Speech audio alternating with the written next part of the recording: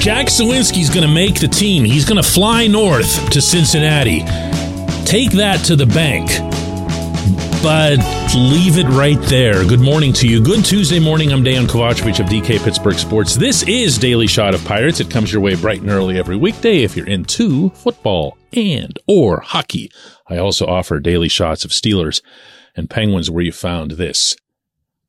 Pirates 7, Red Sox 5 yesterday in Fort Myers. Miguel Andujar hit a home run over the fake green monster that they have at JetBlue Park there. It's actually really kind of cool that they did that. And I don't believe the ball has landed yet. That was one highlight. Canaan Smith-Njigba continuing his very strong spring by going 3 for 4 with 2 RBIs. He's now batting .324. Rodolfo Castro with a hit. Some good signs. You want to see those guys. Those are the ones that you don't want to just see the result, okay? Even late in the spring, the results don't matter. You want to see the right individuals involved in the result. And the Pirates have been fortunate to have some of that of late, but especially where it applies to outfielders. For whatever reason, their outfielders are the antithesis of their infielders at the moment when it comes to hitting. They're all hitting the cover off the ball, whereas the infielders are all like around 180, 190 and whatever. Well, okay, fine. There's only one spot out there. Maybe 1.5, which I'll explain in a moment. But you would want this outfield for opening day at Great American Ballpark to be, in some order or other, Brian Reynolds, Andrew McCutchen, and yes, Jack Suwinski. I'm aware that Travis Swaggerty is having 10 times the spring that Suwinski is. I'm aware that Swaggerty is a first-round pick, and thus shouldn't really be surprising too many people considering his natural pedigree. I'm also aware that there are several other outfielders having a better spring than Suwinski is, not least of whom is Smith-Njigba. However, none of those guys belted 19 home runs as a rookie in the major leagues in just 106 games, as Jack did last season. And that's your tiebreaker. Not spring, nothing about spring. When someone hits 19 home runs in a season, well, actually, of any experience level or age, that's a really, really good thing. When you can do it in 2/3 of a season, that's a really, really, really good thing. But when you can do it as a rookie, when there is a strong belief among everyone in the fold, not least of whom is Jack himself, that he can do a lot better than that, and that the home runs will just kind of come by accident because of the nature of his swing path, because of the friendliness of PNC Park's Clemente Wall and everything else, you don't walk away from that and you don't impose a backward step on it. Does that make sense? Let me try to explain that. Going back to last summer, when Jack had his big struggles and was sent down, and none of us had an issue with it. Jack didn't have an issue with it. The Pirates were even putting out word behind the scenes to make sure that that was known to everybody, that they weren't oblivious to how many home runs he'd hit. They felt that there was something genuine that he could gain from being down there. It wasn't one of those Super 2 things or whatever. Well, Jack goes down there, gets himself straight, comes back. And I talked to him in Milwaukee on the day he came back. He was just a different kid. Everything about him seemed different. He seemed more relaxed, smiling, not anywhere near as uptight and eyes wide and everything else. Even with the Father's Day celebration that he had, that was unforgettable at PNC Park, he still wasn't as loose as you'd want him to be. Well, now he was, and he performed pretty well. Then I saw him in Bradenton a couple of weeks ago, and we had a pretty good conversation down there, and he was just a different person. This I'd heard about from others related to him. I'd never seen it myself. He was actually having fun. This was kind of neat to see. Joking around with other guys, helping younger players out like he was the wily vet and everything else. It was pretty cool. He had a new stance, open stance from the baseball perspective, felt like he was seeing the ball a lot better, felt like he'd be able to do more damage to more different types of pitches in different ways. So that confidence kept going.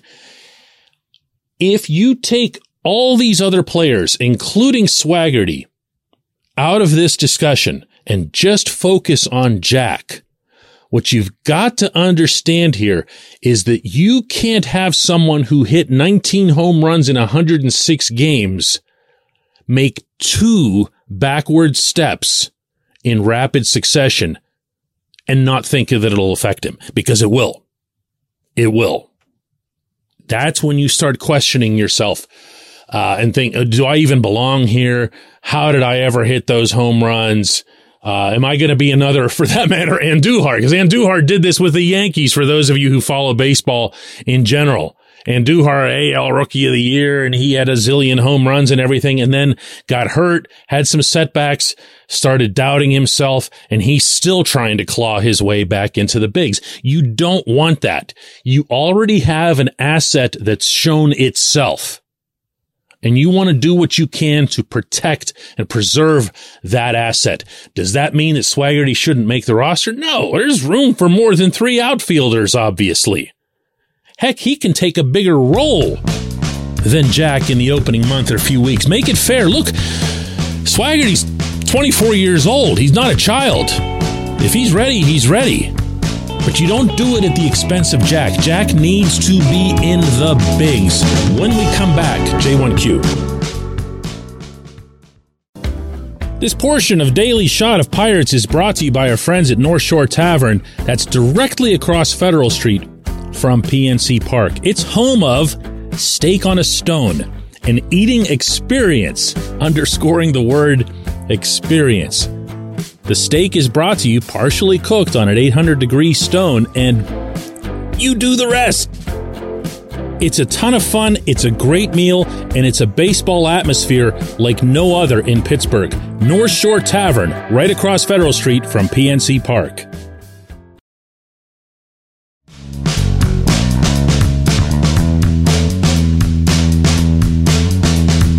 Today's J1Q comes from Mike, who says, DK, I think ideally the outfield should be Reynolds in left, Swaggerty in center, and a platoon of Suwinski and McCutchen in right field.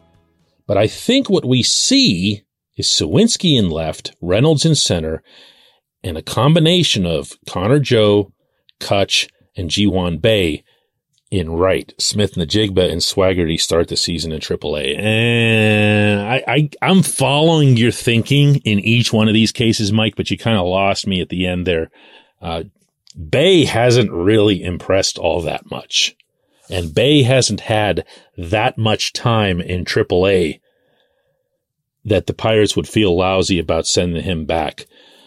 Joe is a little bit of a different case. He's a different type of hitter. He's more of an on-base guy, and he can do some things for you athletically as well in the field.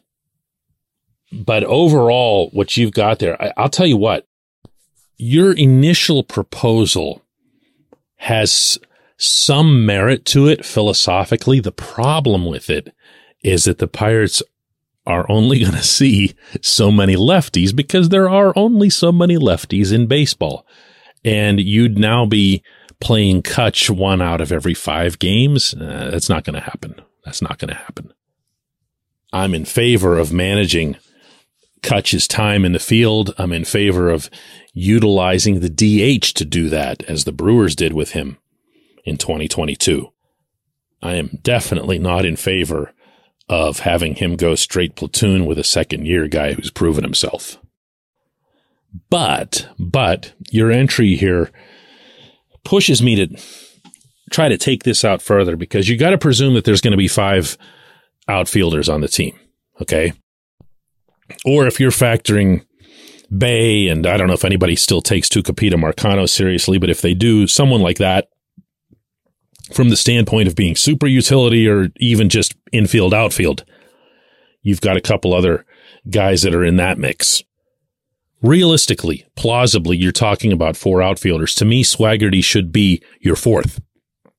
I don't know how much more he needs to show them in addition to the pedigree, which does count. Not because you're trying to save face. They weren't even the ones that drafted Swaggerty, this management team. So they don't have anything to gain from building up Swaggerty other than, hey, look at our development system.